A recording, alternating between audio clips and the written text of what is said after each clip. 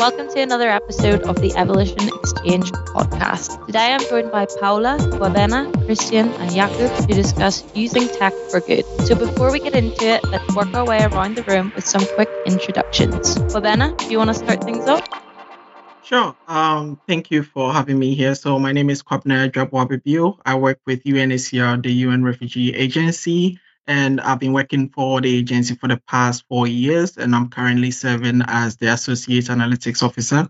And as part of my portfolio, I mostly lead in building internal software solutions and also the day-to-day data analytics work within the communications division of UNHCR.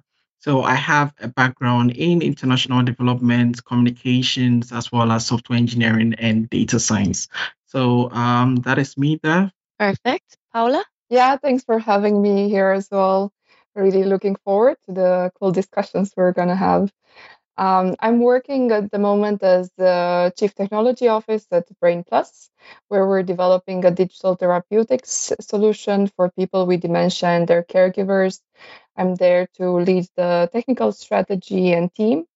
And we have already launched a product on the market. And it's super interesting to be live with the product, getting input from the market, and also leading the team to not be too stressed about it. It's super interesting. I also have worked previously in larger corporations, but now more in a startup environment. Perfect. And Jakob? Yes, hello everybody, and thank you for having me here today. So very excited for this discussion. So I'm actually starting a new position 1st of May as technology director for mCloud at Devo team. We'll be managing a team of highly skilled Microsoft Cloud engineers. So really looking forward to that. I had a fairly long career in consulting, but I think, thinking about it for this podcast, I think my overarching theme have been technology-driven innovation. And essentially that means trying to identify new trends early and figuring out how to apply them. So this has been one of my passions. I've been through quite a lot of tech waves, I think, from the .com waves, early days, cloud computing, digital, and the later years I focused a lot on analytics and AI. And the reason why I actually joined this podcast, I think right now we're in the middle of cloud native solutions becoming the new norm. And I think a lot of my future work will not so much be how to build solution yourself, but more how to adopt. And I think one of the scariest things, at least for me, is that it's gotten so easy to use, so both for good or bad. And that's why I think this topic is so important to discuss. Yeah, great. And last but not least, welcome back, Kristian. Thank you, and thank you for inviting me again. I guess that was because it was a good conversation last time. 100%. I still work as a director of data science in the Liquor Group, and heading up the incubation team consisting of a lot of very skilled data scientists as well. So we've basically been given the key to all of the Liquor Group to figure out how can we use data and data science for something good, both for our product, obviously, also for the company, and also for how can we help further our goals within sustainability and giving even better, more educational products to kids. So, and I think this is a very interesting topic. I have a very sort of high personal goal of being able to leave this world at some point with it in a little bit better state than when I arrived here. So that's my goal, and I hope this podcast can contribute to it as well. Perfect. Hi everyone, this is Chris Bennett here, the Nordics Managing Director here at Evolution. We're committed to doing recruitment in a different way that adds value to both our clients and candidates by providing you with amazing speakers and leading edge discussions on what's going on in the tech scene at the moment. There are 3 reasons why you should contact me. If you would like to speak on a future podcast, if you are interested in hiring awesome tech, data, product or gaming freelancers for your business, or if you are looking for an exciting new organization to work with, please get in touch. Thank you so much for listening, and I really hope to hear from you soon. Please enjoy the rest of the podcast. So now we have established a context to each of you, let's move on to our topic in focus. So you all have questions or statements around using tech for good. And as usual, I'll work around the room with each of these questions and allow you to elaborate. And then each of you will then have the opportunity to give your take on the situation. So first of all, I think your question will set us up quite nicely here, Paula, which is what inspired you to pursue your current profession and how has that motivation evolved throughout your career journey? So do you want to go ahead first of all and tell us your thoughts? Yeah, I can start by sharing my story. I think I got interested in the healthcare environment and seeing the opportunities in this area while working in the on my master's thesis, where together with another student, we were working on developing a search engine for helping clinicians find diagnosis for difficult medical cases. So it's not the common cold, but actually things that are a bit more difficult to identify. And that master thesis actually got a lot of publicity, and we compared it with some other medical tools. And it started being used by both clinicians and patients. And realizing that combined with actual feedback from patients that actually searched for their symptoms and went to their doctor and said, like, look what I found, what do you think? And the doctor saying, okay, let's test for this. And they finally got a diagnosis after many, many years. One of the issues with rare diseases is that it's taking time until you get a diagnosis. So you're often sent from one doctor to another for scans and so on with a lot of worries. So I think the moment that we realized, okay, actually helping people with technology, that it's so amazing, and that's what I want to do. So I think that's where it started. And for me, being able to use my tech skills, being a computer scientist, to apply and bring new ideas to life in healthcare, that is what drives me to really make an impact in people's lives. Great, perfect. And Kwabena, do you want to go ahead next with your thoughts? Yeah, I think for me, I think it started right after I completed my bachelor's. My first job was to work in a research institution, and I was actually lucky to work with someone who was working on a UNFPA project where we were looking into the impact of malaria on pregnancy. So my responsibility was to collect the data and assist with the normal data analytics, not the core one, but doing that, I have to go to the field several times to collect the data, understand the people who are behind the data, how the data that we also get are collected, and ensure data integrity. So after that, I understood that the current system was quite difficult to get the right data. So I had to, I think that's why I discovered that about me. I love problem solving and I love making people lives better. So I started investigating or looking into software solutions to make the data collection easier and also ensure data integrity to help with the analysis that we were going to do. And on the back of that, I was able to achieve that goal and help with the analysis and to understand some of the issues that happens with malaria and pregnancy and how it affects stillborns in the context of Ghana. That's where I come from. And from that, having the taste of success, I felt like, well, I would love to do this more. And that's where I ventured into using my skills in technology for humanitarian cause. Amazing. And Jakob, what about you? Yeah, so I think, I mean, I always loved working with IT all from when I was a kid. But to be honest, when I was studying, I mean, I haven't got a clue of what kind of jobs you could get. So I would say my initial career choice was in consulting. I started working for Andersen Consulting back in the day, which turned into Accenture. And I think one of the things I found there, I started working with software as a developer initially, but working on different solutions, I found it was really interesting and satisfying to build solutions used by a lot of people to help them do their job. I think that was that was kind of like an eye opener. If you do an e-commerce site and there's a ton of people using that all the time, it actually matters if you do it well or not for a lot of people. I would say I've always been experimenting with technology, and that has been my role actually probably in the last 10 years or so at least, where I've been one of the people, trying out new things and figuring out what you could use it for, and then starting using it in projects. And suddenly it was something. Sometimes it worked, sometimes it didn't. And data and AI have been a big part of that in the later years, starting, from early. Again, you have this new technology, nobody really knows what to use it for, but suddenly things start emerging where you say, this actually has real value, and then you start to incorporate it.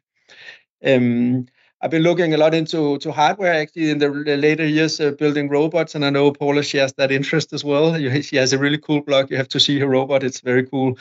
But I think one of the things that at least I learned is that we've seen a lot of AI and things happening, but one of the things that probably will be lacking in the years to come, that will be around, for example, caregivers in health, taking care of elder people. There's some really interesting work in, for example, prosthetics, where you kind of merge the hardware and the software to make really smart things. And I think that that is a field that will be coming up, and I think it's something I at least personally would like also to work into. So kind of like the merging of hardware and software and how you do that at scale. We will have a lot of hardware in all the homes helping with a lot of things as everybody gets older. And I think that's probably going to be one of the new things. Yeah, great. And Kristian? I would love to say that my path to where I am now is just like straightforward, and I knew everything was planned from 8 to 12 and so on. But in reality, I was just a nerdy boy like many others, and I loved tech and I loved science, and I knew I wanted to go that way, and I probably wanted to build like satellites and spaceships and robots and whatnot. And then you start in university full of dreams and so on. And then you discover other things as well. And then, I mean, I don't want to extinguish the dreams of having fun. It was just I realized there were many other things as well, which then led me to a path to do a PhD as well, which might have been a little bit of an, I wouldn't say accident, incident maybe. And it just led me to have a topic where it was very easy to see that what the impact of using that technology was for the company and for the environment as well. And that's when I realized you can actually work in a commercial setting and still do something which is great for the world as well. So it was then it really formed me into saying, okay, I have some skills in tech. I think I'm pretty good there, but ask somebody else what I am. But I want to use them for something that makes the world a little bit better, and that has sort of been the underlying story of everything I want to do, and the guiding compass. And then I think it's coupled with just a lot of reflection as well. Every time I do something, sit down and say, okay, what actually worked and what didn't work, and then try to find opportunities that gives me a little more of what worked and what I found to be fun. And that's why I'm here now, and still trying to make as great as impact as possible. Amazing. All of the brilliant reasons and brilliant paths that you've all taken. And Paula, was there anything else that you wanted to touch upon while we were on your topics? I think it's amazing to hear the origin story, so to say, of the heroes here on the podcast today. And even if we started all of us differently, I think we have this common thing about curiosity. Curiosity, that's where we start, and then identifying what drives us, what motivates us, and actually the main thing is using technology for good and making a change in people's lives. So it's amazing to see this. And maybe a follow-up question, as we work both in software and hardware, on where do you guys see that, how will these two worlds emerge? I think, Jakob, you mentioned a bit about using robots in healthcare. I'm very interested in that. Trying to build some robots myself. And then can we design that with Lego? Can we do some home testing maybe to test for different things? Put camera on or different other sensors to actually detect or prevent some of the healthcare issues today. Where do you guys think this is going? Any ideas from Kristian? That's the $1 million question, isn't it? Really, it's.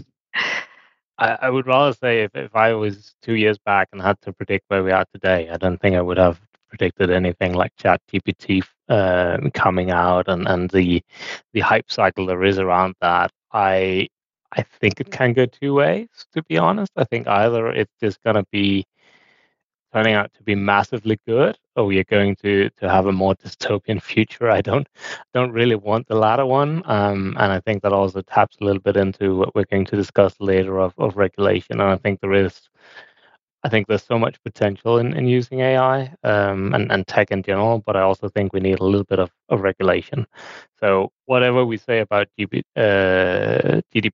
and I have made my amount of swear words around GDPR. I think it is for the good of society that we actually think about how to use data and when we are allowed to use data as well. But where we are in 2 years, I don't really want to venture a guess, because I think it's there's so much potential, and probably we end up in a place that I can't even imagine right now. What are your thoughts, Kwabena? Yeah, I totally side with Kristian here. I think the tech space is a little bit unpredictable at the moment, and looking at the pace at which new things are coming up is I would love to say that things are going to remain quite good, but we also know that in the past some of the good technology has been used for evil. So I really side with Kristian on the need for possibly some sort of a guardrail to steer some of these technologies that are coming forward. But that said, some people are also of the view that some of these regulations will also stifle innovation, and that is something that we have to also be careful about. But generally, I think we should have some sort of regulations around some of these new technologies coming up. And Jakob, what about you? Yeah, so I think also to your question, Paul, around the hardware, I think there's some research institution, among other in Italia, where I see some presentations where they do, for example, amazing things with prosthetics and making people that are paralyzed walk again. And I think it was quite an eye-opener to me, because you know when you think about hardware, it's pretty mechanical, but in reality, what they do there is that they take a huge amount of AI, glue it together with the human body and couple it up to the hardware, so you can essentially have hands that are working almost like exactly as good as your own. And I think if you're seeing what is happening in general in the world, you know, with the delivery drones and all sorts of automated things flying around and doing stuff, and everybody getting elder, I think, you know, we will probably in our lifetime have robots helping people at home, you know, to get out of bed and fetch them stuff and all that. And I think one of the things that was interesting to me is that, you know, I always, of course, dreamed of having a robot when I was a kid, like everybody else probably. But what is interesting, again, is that the brain seems to have come before the body. And we joked a little bit, but I think, you know, when you watched Terminator the first time, you thought, that was a cool robot. But we are actually pretty close, you know, to be able to create the robot brain of the Terminator, but the body is very far behind, and it actually turned out to be a lot harder. So I think there will be a lot of research into creating robots that can safely move among us and help us. And when everybody's getting elder and more old, and you know, having a hard time moving around, I think we will see a need for almost like a kind of like a robot for every human to help them, in their daily lives. So I think we'll see a lot more on that in the future. Yeah, perfect. So I'm going to come to the next subtopic, which is with you, Kwabena, which is the impact that technology has within the humanitarian sector, as well as touching upon making data-driven decisions. But I know here we're made up of a few sectors amongst you guys. So if we go with you first, Kwabena, give your thoughts, any questions or anything that you've got for the rest of the panel.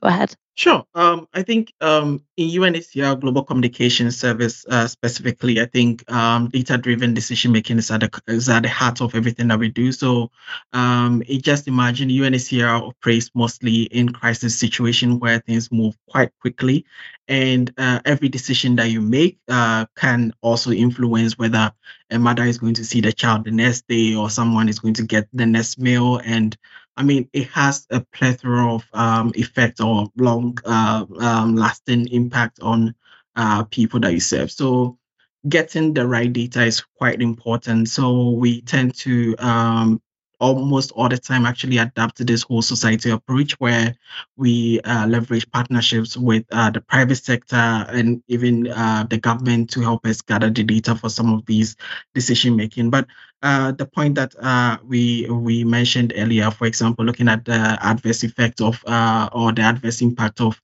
some of these technologies is also quite interesting to me, and I would really be happy to hear more about what other people think about this particular subject. Jakob, do you want to start off? Yeah, I can start. I think Kwabena is a great topic because I was trying to think about what areas would help in technology, and I think there's actually quite a lot more than what I originally thought about. So one part of your question was about data-driven decisions, and I think that's hugely important to make sure you spend the resources right and don't do initiatives that doesn't work. So I think obviously measure what works and tweak your approach. But I think the overarching benefit of technology in this area, I think that's mainly around increasing equality, because we can see it. You can take, for example, education and healthcare into places that has been very hard before, and actually give people, even in a poor country, exactly as good as an education as you get in a Western country, because education, as an example, is an area that scales extremely well. And there's also some very interesting movements over the years in finance. For example, microloans and crowdfunding is driven by technology. I think that has some great potential. Yeah, so I think the impact of technology in humanitarian sector is actually really, really large, and especially this thing about making people more equal by giving them some of the same benefits as in the Western world. I think that's probably the main one I would have. Yeah. Any thoughts from you, Paula? Yeah, I think as we are talking here about technology a lot, but actually my concern is how does the technology play in the current workflow of the healthcare system or the available solutions. So it could be that we think of a high-tech solution capturing data, and we get so in love with the technology side that we can forget about who we're doing this for patients, for people around the world. So I think one thing that I just wanted to bring up is let's not forget the human aspect. Start with the human and the workflow, what makes sense, and then technology second, finding the answer to the actual problem. Yeah, that's a good point. And Kristian, what about you? Yeah, that's a hard one to follow up on, isn't it? I think both in terms of developmental areas, I think technology plays or can play a big part. So everything technology from cleaner water, giving electricity to areas, to not least information and education, it can be a great help. But also in terms of disasters, when you're trying to help out in a disaster area, I think technology can help speed up the response and improve the response, making sure that the things are getting in the right places and is used for the best or the maximum effect that they can have. But I also agree with you, Paula, that in the end, it is about humans, and let's not forget them. And I think data sets can be a little bit cold sometimes, but maybe that's, unfortunately, if a disaster happens, also there is a need to make hard choices. If you can't save everyone, who should you save? And maybe we can actually use some of these things. But I think it can play a big role, and not least in collaboration with humans. I think there's many of the disaster relief organizations are highly dependent on a lot of humans to do the work, and I think the coordination and communication and making sure that things work smoothly and they do the right things can be an accelerator for disaster recovery. Yeah, good point again. Kwabena, did you have any other follow-up questions or other thoughts? No, I think what everyone said, excellent. On the back of what Paula you mentioned about the human-centered approach, I 100% agree on that. But maybe a follow-up question that I would put forward is that considering that there have been increasingly limited resources, especially in the private sector, where being for profit and looking at profit margins is quite key to some of the existence. Sometimes what we have seen is that human-centered centered design takes a little bit of a backseat, and profit-centered approach takes a bit of the front. That means that, for example, consideration to something like data privacy and also how these data is actually going to be used, all these things are sometimes neglected. So how can we ensure that the private sector, which is always one of the key stakeholders in the humanitarian sector and providing solutions or serving people who are forced to flee, will bake this into how they work. Interesting. Any thoughts? I have one at least. So I think it was. I think, I mean, obviously I agree on the human factor, but I think also, as you say, there's some very low practical things around scarcity of resources. So, I mean, and it doesn't have to be super high-tech analytics or anything, but just, for example, I have done a number of projects in healthcare, for example, and one of the big challenges there was that people were simply using the product wrong and didn't get the effect. So, for example, if you have a medicine or other kind of health products and can, with simple digital solution, maybe even on a phone, actually guide the people to using them right, it makes a huge difference in how well the products work. And I think those kind of digital solutions, they scale very well. So at least for me, I think it shouldn't be, big AI projects, everything. It can also be, health or here's a doctor app that can help you diagnose common diseases. And it's extremely helpful if you don't have access to a doctor, but maybe have a phone in where you are. So I think that's one of the I think that's one of the key things to developing tech when it comes to things like these areas, is that how do we scale it down? I mean, I have a tendency to always think in 24/7 online, big application, cloud enabled. If you are in a, I don't know, earthquake area, just to think of the recent disaster, horrible disaster happening in Turkey, I'm pretty sure a huge amount of the infrastructure, so electricity, mobile network, stuff like that, is wiped out at the same time. So how do you actually make low-tech solutions that can still use some of the advances we have in technology? I think that's a very interesting problem to try to solve. And I'm not an expert in this area, but I'm not sure it's solved very well right now. Any other thoughts? Interesting what you mentioned there. And I recently had to develop a feature for our software solution to work offline.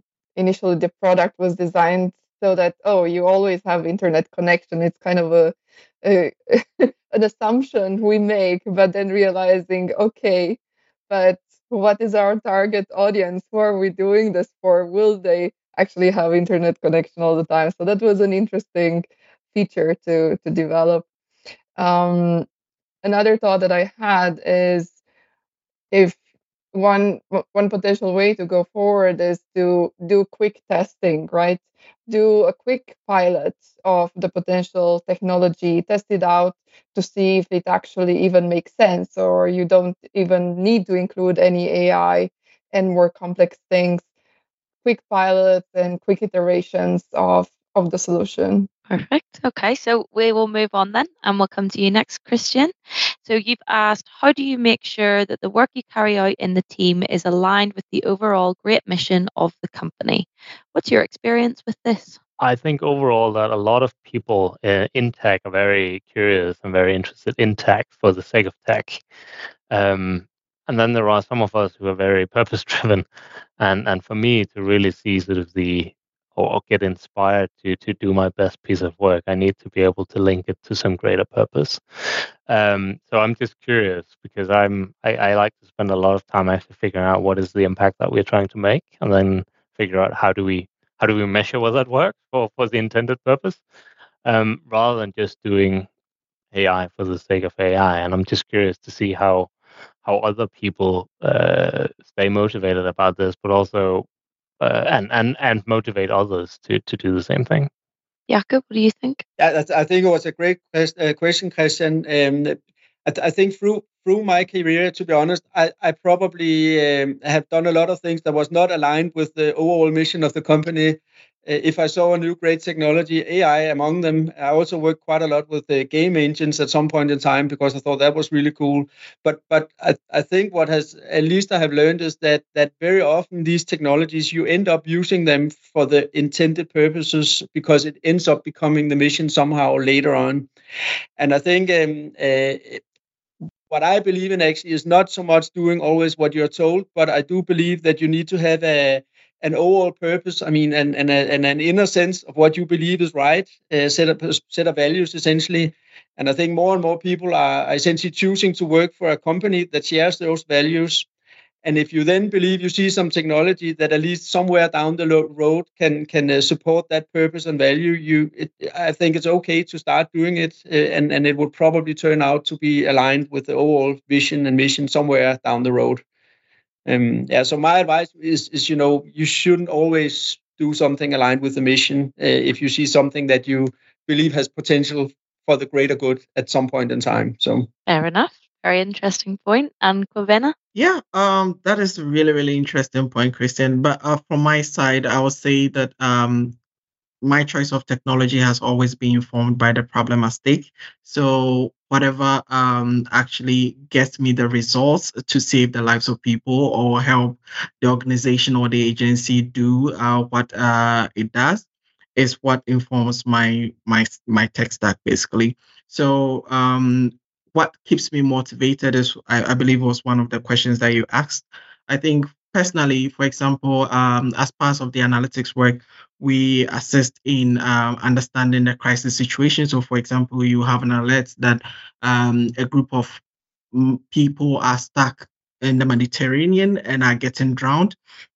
Then immediately you have to employ some of the technology that we have in-house to liaise with other people who are well equipped to deal with some of these things to save the lives of these people. And when you sit back and you go home and you read this in the news that X number of people have been saved, you know that the little thing that you did contributed to the long chain in getting that done. And for me, although I'm not in the front or being on camera, I feel like, yes, at least I sent an email somewhere that actually contributed to getting this done. And that keeps me going every day and knowing that my purpose is also helpful. Amazing. Paula? Yeah, I also put the purpose first and then the technology. And I'm willing to give up the technology if the solution is a piece of paper.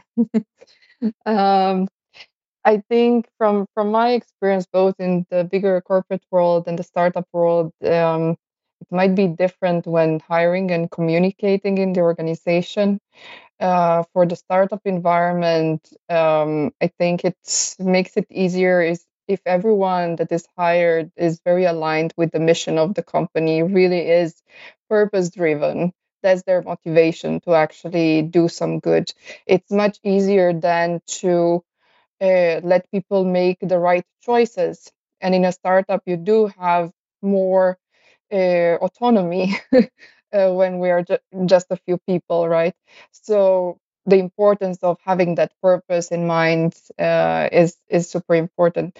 In the corporate world, I think continuous communication and sometimes doing reality checks on what is it that we're doing. One of the nice examples that I saw from the previous company I worked on, a pharma company here in Denmark, was actually creating some seminars where we would invite patients, the patients that we were developing treatments for, and hearing their story.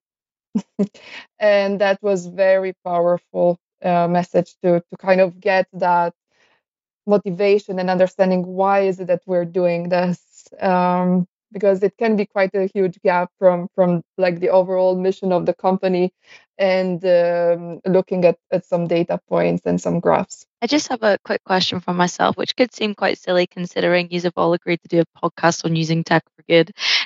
But would you turn down a job based on their company values if you didn't agree, Kristian? The short answer there is absolutely yes. There are several companies where I found what sounded to be very interesting positions that I simply said I'm not going to work in those areas. And it's not necessarily that they are wrong areas. It's just areas I don't want to support. Yeah, completely understandable. Kwabena, what about you? Well, personally, I think I'll find it very draining on my side. So it's totally something that I will not even consider. Nice. I assume everyone is in agreement here then. Everyone's heads nodding. Yes. Yeah. Fair enough. I did kind of think that would be the answer, but I was just curious to think. And then, but I think it's sorry. No, just to add to that, I think we're lucky enough to be in a field right now of technology, at least in Denmark, which is pretty highly sought after. So you don't need to take a job just to have money enough to pay your rent. You can actually decide to choose a job that you have a passion for as well. And it's a great situation, and I'm happy to be in it. I just think it's worth exploiting as well. Mm-hmm. Jakob, what were you going to mention?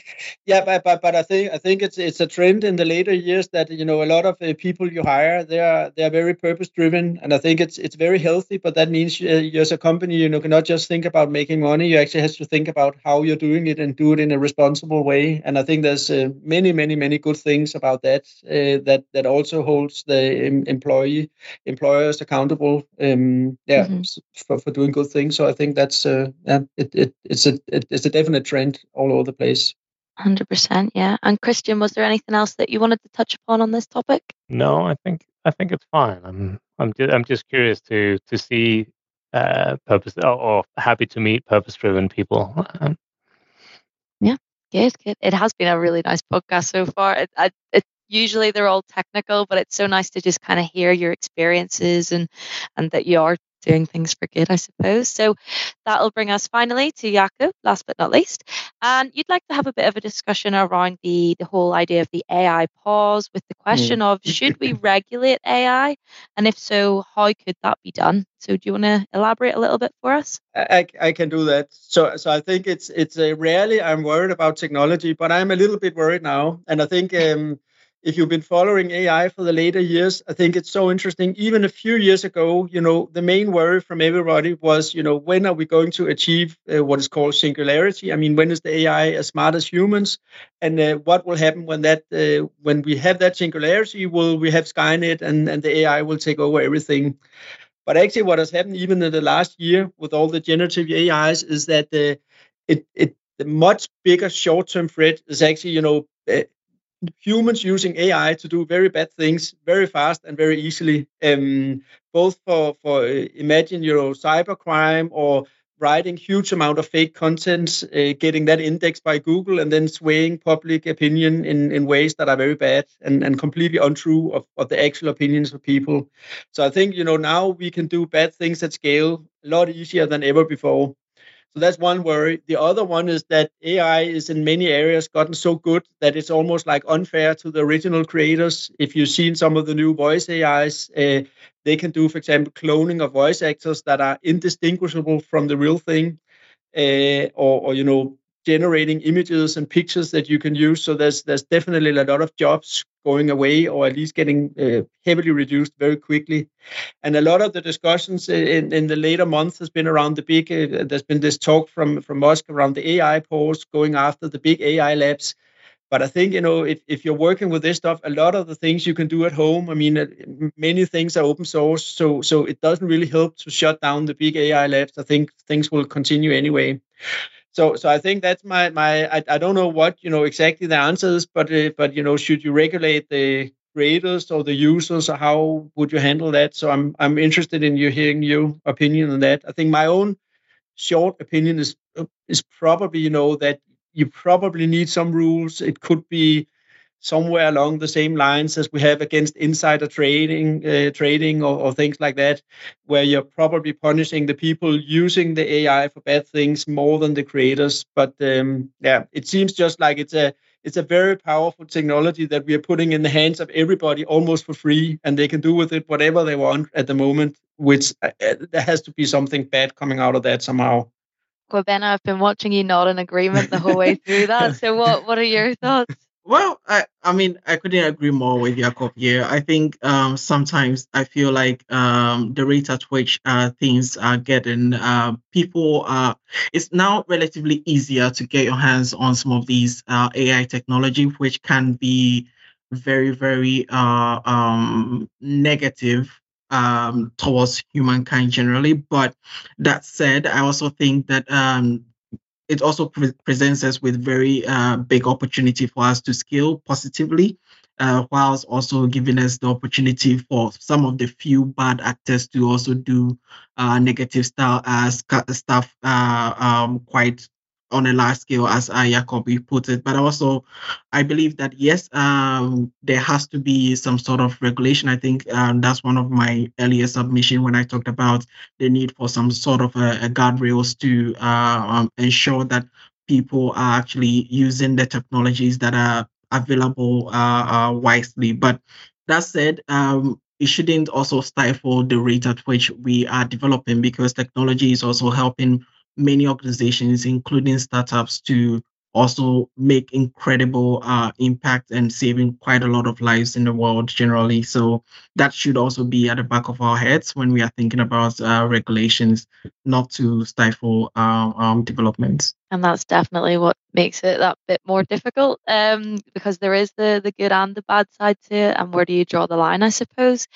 Paula, what are your thoughts? I think definitely regulation is very important, and things like, if we, like your example, Jakob, on voice cloning, who actually owns the voice, and are you allowed to use that? For those kind of cases, I think there should be clear rules, regulations in place on the usage. But I do not think it's 100% proof solution. I don't think it's the only solution. So some regulation, but I think we also need to think about a change in society on how we create and process information. Also, for example, in a lot of information that might be fake that we see. For example, from some of my colleagues, I'm getting information about the report or something, or from people outside. How do I know if they have written it, or they just put some things in ChatGPT and then got a very professional email out of it, right? I mean, that mindset of questioning things and what to say it's true, and how do we actually go around the information that we get, and maybe it's less important in the professional setting, but how we interact with outside companies and the society as a whole. I think that's the huge danger, is that everyone now has access to this technology. So I think there needs to be also a change in how we perceive things in society. 100%, yeah. And Kristian, what about you? Yeah, I think the jury is still out on this one. I realized over the last couple of months, everyone seemed to have been an AI expert, and I realized there's a lot going on, especially with ChatGPT coming out. And to be honest, I think this starts a lot with a lot more education around what they can and cannot do right now, because on one hand, everyone seems completely inspired by ChatGPT, and I think there are a lot of opportunities with it, but when you start looking at it from a tech perspective, what it is really a language model that is very good at chatting and give plausible answers, but it doesn't actually fact check anything. So it gives plausible answers that might be completely wrong.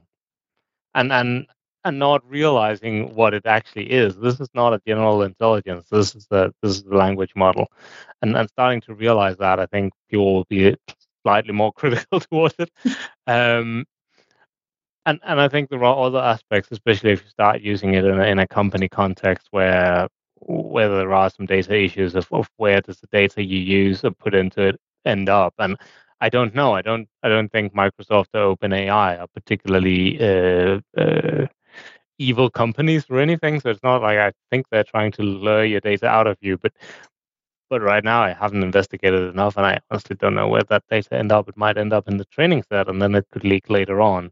So I think there's a lot about educating people in general, all the now AI experts, into what does this technology do and doesn't do. But seeing over the last half year to a year of generative AI in general, there's just been a massive development, both as Jakob says, within voice, within image, within chat. So it just seems to be very pervasive, and figuring out how to use that. And obviously, any tech you can use for good, you can also use for evil. I mean, I don't think anything has been developed that can't be used for some kind of evil. Drones, as an example, they can use to deliver packages or take remove people from dangerous jobs by doing inspections in high hazard environments. They can also be used to deliver weapons. That's just the nature of it. They can use to deliver or surveil things, whether you use it for good or evil. I don't think AI is any different. And I'm not sure I don't know how close we are to singularity. I'm not sure we're that close, actually. But it seems like we're moving a lot closer very, very fast. I think that point is a point worth discussing of where do we end up. Just to touch on what you said there about people using it for evil, I suppose that's really a change in society that you would need to see more than anything. And if everyone was to have the same good values as you guys, we wouldn't have these problems of worrying about who's using it, what they're using it for, and so on. But Jakob, was there any other questions or anything else you wanted to touch on within this topic? Yeah, I think the current rhetoric is in my mind a little bit wrong, because there's a lot of focus on restricting what companies do, and I currently work in a financial institution as an example. I mean, there's a lot of regulations, so we are not ever going to do anything bad anyway. So I mean, we don't even need more rules for that. And I saw also, like Italy have blocked, the use of ChatGPT as an example. But to be honest, I don't think that helps a lot, because everybody can pull down an open source version of something which is maybe not exactly as good, but still very, very good. You can remove all the bias filters if you want. So all the safeguards they put in place, they're pretty easily removable, and then you can do whatever you want. So I think it's more probably making people accountable for how they use it, and how they spread information. And to be honest, I don't even know the legality of that. If I went home and generated 10,000 fake articles and started posting them all over the place, that's probably not legal. But I don't actually know. But I think that should probably be punished fairly hard. I mean, again, I mentioned earlier, insider trading. It's an easy thing to do, but it's very illegal. And maybe this should be the same thing here, is that if you're using AI that actually hurts people or society in general, even though it's very easy, maybe you shouldn't actually be allowed to do it, or there should be some sort of punishment. And my worry, to sum up, is that I mean, you can almost like imagine you ruin the internet by having fake information and fake articles all over the place, because you cannot trust anything. And some are trying to filter their way out of that, but that's also very hard. So that will be again one of my concerns, is that if everything is fake, how do you actually know where the value is? Yeah, definitely. And do we have any other final thoughts before we finish up for today? No. All good. Okay, so we will leave it there. Those were some really interesting thoughts and topics amongst all of you.